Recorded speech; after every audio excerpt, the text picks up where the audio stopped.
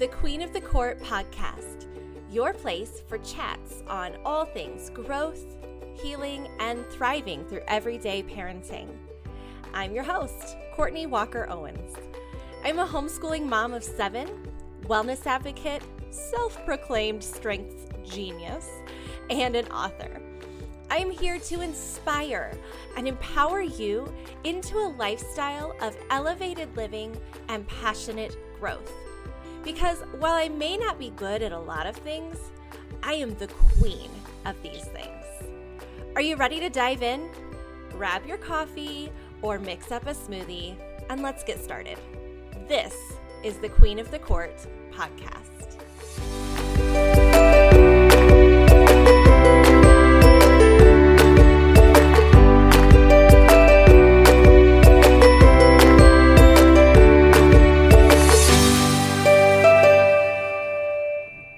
Hey guys, welcome back.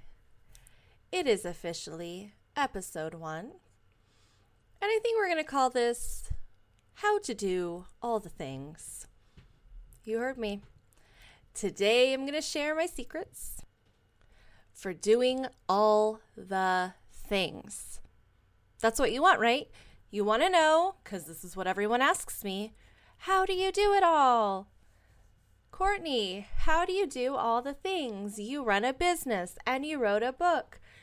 And now there's a podcast and there's Instagram and there's challenges and there's courses. And how do you do it while you homeschool your 7 children and drive them around? So I'm going to share my big secrets for doing all those things, right? Just kidding. So I'm actually going to shatter all of the illusions that you may have right now. All of them. No more preconceived ideas, because none of us can do all the things. I'll say it again. None of us can do all the things. We are not supposed to do all the things. I hope you heard me. I hope you understand it and that you're beginning to grasp that. We can't do all the things, but what we can do is the important things. And we can do those really, really well. Okay? We can do those so well. It's just like my podcast name. I'm not the best at everything. I'm probably not even sort of okay at everything. Maybe not even close. But the things I'm good at, I am the queen of those things. There's no one better than those things than me. There's no one better at being a mom to my 7 kids than me. It's why God gave them to me. But I digress. We're going to talk about being the queen of the things that we need to be. So the reason that this is how I am is that I know my strengths. And I would say if I was making this into an outline or a sermon, this would be my first point. Know your strengths. Know yourself. Know what you're good at. You see, I know those really well, like the back of my hand. I know what I'm good at. And then I avoid my bottom strengths. I've picked up on what gives me life, what lights me up, and I do those things to the very best of my ability. And then I have outsourced or found ways to work around the things that drag me down, suck the life out of me, and or make me feel like a failure. So I'm going to tell you just a quick little story. Back when Michael and I first got married, we learned very quickly that we both kind of had an area of the house that we had expectations on. So for him, it was the dishes. His mom kept an immaculate kitchen, an immaculate house, I might add.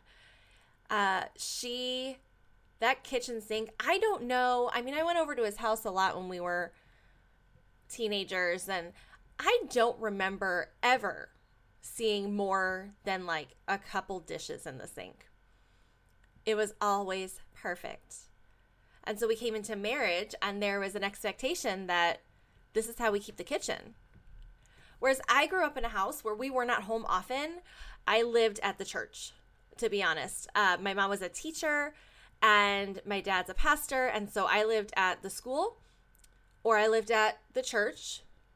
And for a while, our church actually met at my school. So I really, truly was at that building more than I was at my own home. And my mom was very committed to really just being present for us. She had an approach that she wasn't going to spend all her time doing dishes and chores because she wanted to be there with us, living life with us. And I appreciate that. I have an appreciation for the way both of us were raised. So that applied to him and dishes, and it applied to me and laundry. I started doing my own laundry when I was probably 10 years old, and it was always just done. No, I'm not the greatest at putting it away, but as far as like how we do it and what things go together and lights and darks and all of that, whereas my husband never did his own laundry, so he didn't have this understanding. So we figured out really early that he had issues with dishes and I had issues with laundry. After a few of my shirts got ruined because he had just thrown everything in one thing or whatever, we realized he had issues, I had issues. So why were we doing things that didn't match with our strengths? Why was I putting all this pressure on him to do laundry like me when I already understood it and I'm already really great at it? Why was he putting pressure on me to be on top of dishes 24/7 when it actually didn't matter to me? It mattered to him. And so we very early on, I would say within the first year of our marriage, found some areas where he had strengths that were maybe my weaknesses, or some areas where he or I, one of us was just better than the other. And so within the first year of our marriage, we had kind of a strengths-based division of jobs in our home. And it has carried on for quite some time. So I'm not going to sit here and say that we all go around saying, well, dishes don't bring me life, so I'm not doing them anymore. While that would be lovely, it's not really the best way to approach it, especially if you have a large family. But what I am saying is the way we approach those life-sucking tasks can shift, or we can find a way to outsource it. So I'm going to give you a few examples. Maybe if you are a competitive person, make it into a game. How many socks can you match during one podcast episode while your kids are watching Wild Kratts? Okay? Or how fast can you load the dishwasher while your toddler, who's supposed to be napping, maybe see how fast you can load the dishwasher before they wake the baby up from their nap? We've all been there. We get it. But if you're a competitive person, you put like time frames on it, or you see how much you can squeeze in, or you see how many jobs you can get, into this tight frame, and that could inspire you. That could be a great plan. Or my personal favorite, how easily can you teach your kids to learn how to do that task for themselves? So I hate doing the dishes. I'm just going to say it. I hate it. And I don't know many people who love it, but I know some of us care more than others. Okay? And you have to know that as a family of 9, we have to do 2 to 3 loads of dishes in the dishwasher each day unless we're using paper products. And we've made the choice to not use a lot of paper products just for the environment, etc. But that's a lot of dishes. Imagine, put yourself in our shoes. It's very time consuming. And I kind of love my mom's perspective. I refuse to be tied to chores all day. I want to spend time with my kids. But then on the other side, I also really love a clean kitchen. And when the kitchen is a wreck and it's messy, I don't know if it's like this at your house, but for us, our emotions and our mental health soon follow. So if the house is chaotic and it's messy, our emotions and our brains get chaotic and messy. So the way we fix that is starting at about age 8 at our house, you learn to unload the dishwasher. By about 10 or 11, you either start to load it on your own or you at least help the person who is loading, so you're beginning to learn. I can tell you our 15-year-old unloads and loads at least once a day, including hand washing any of the large items that don't fit.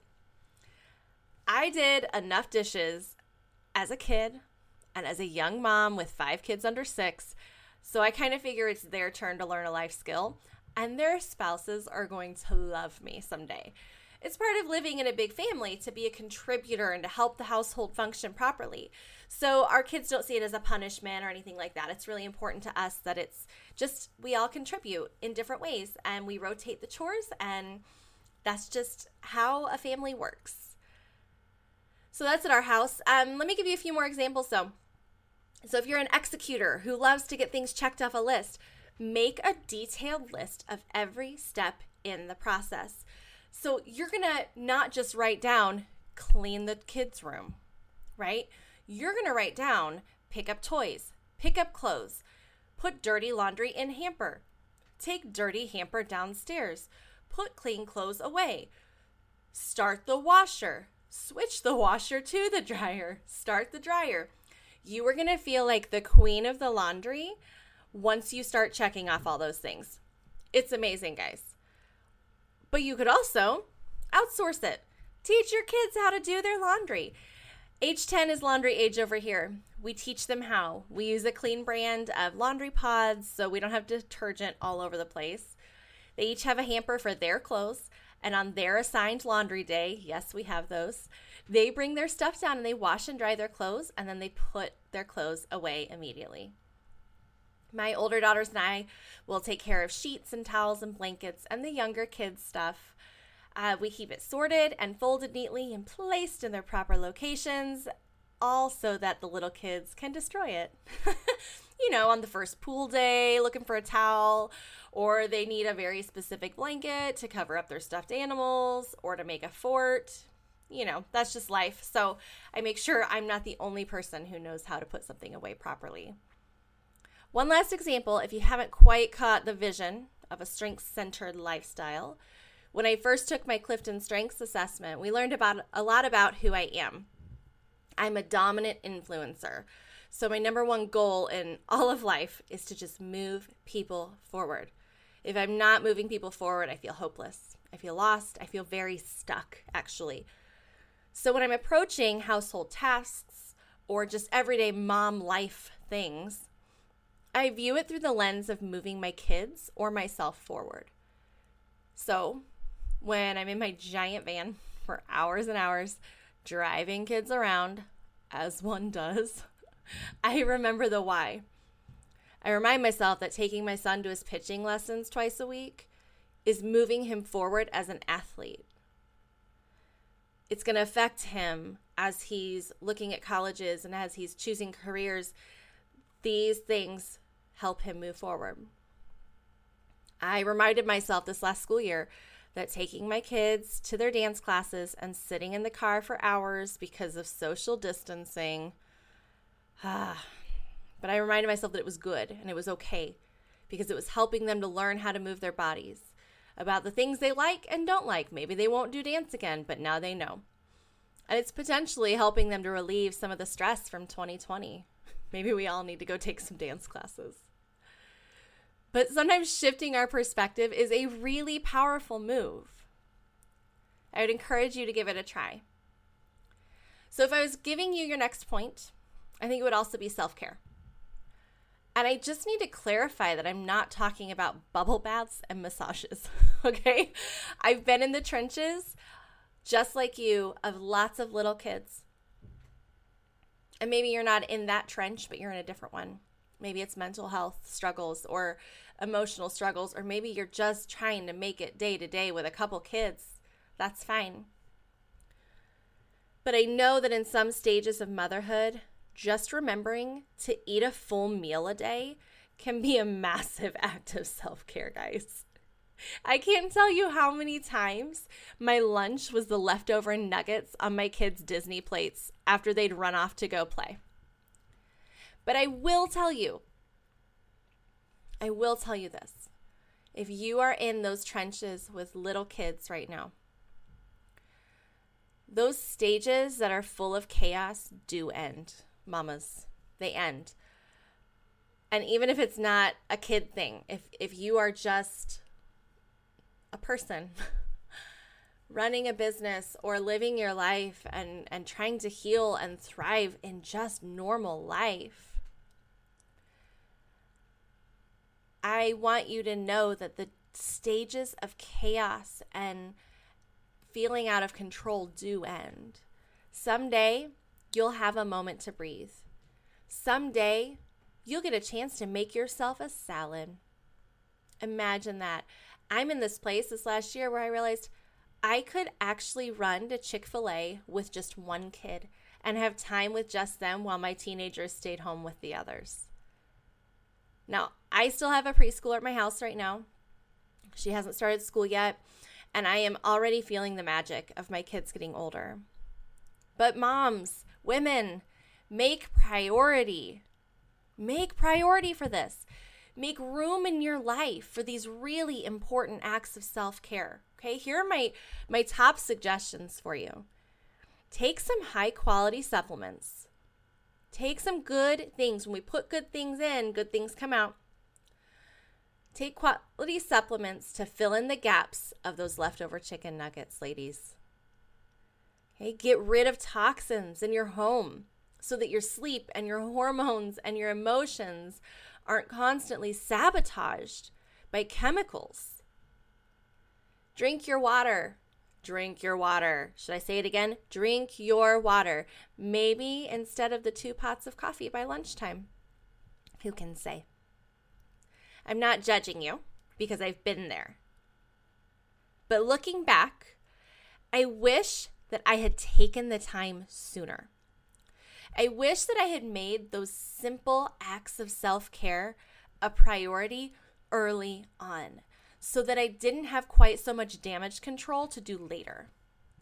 When we put good things in, good things come out. I already said it. It's a spiritual concept, but it applies to the physical realm as well.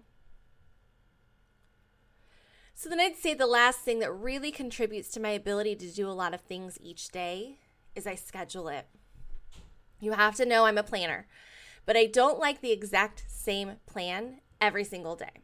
I like to leave room for myself for fun or for crafts or for an evening walk with my kids or, hey, for spontaneous trips to Target to browse the dollar spot.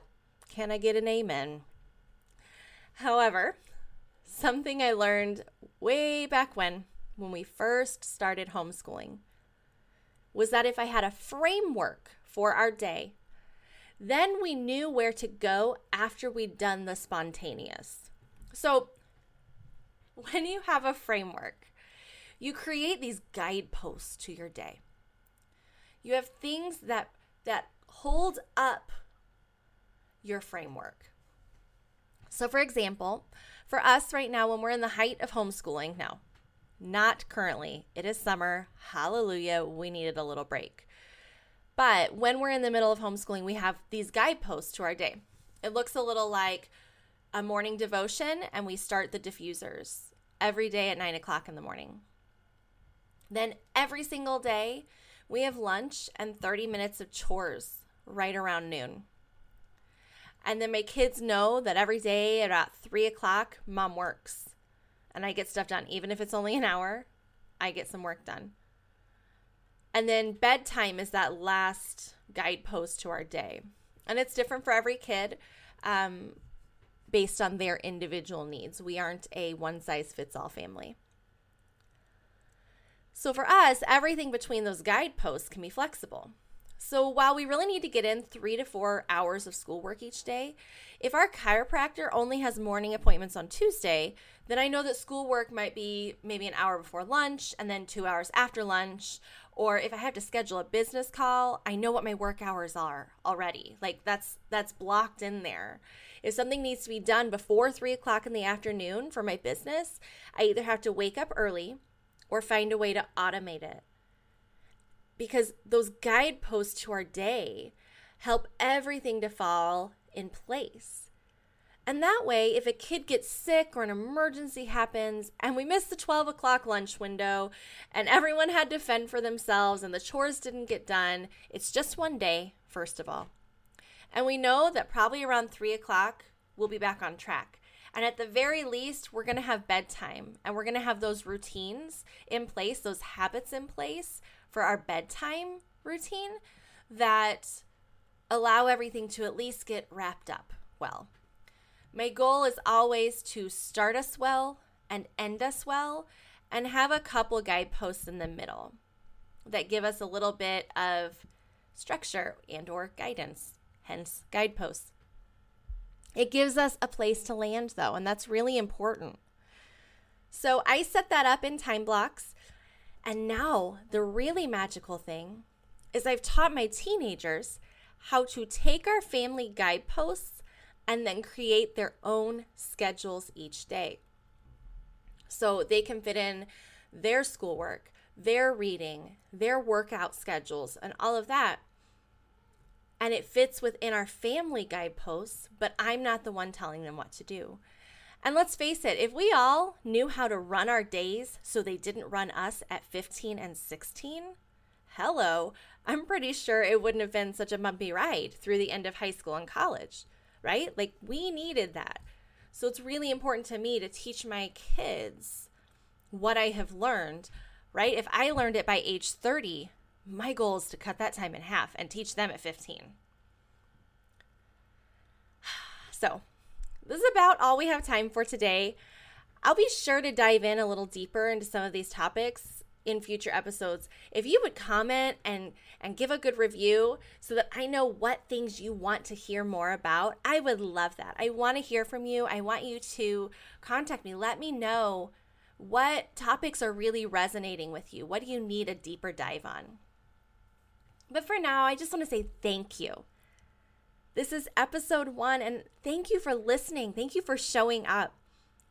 I appreciate your shares. This podcast is new, and it's one of those big goals I've had for a while now. I really want to help as many moms and dads out there as possible to find their place in that elevated living and passionate growth zone.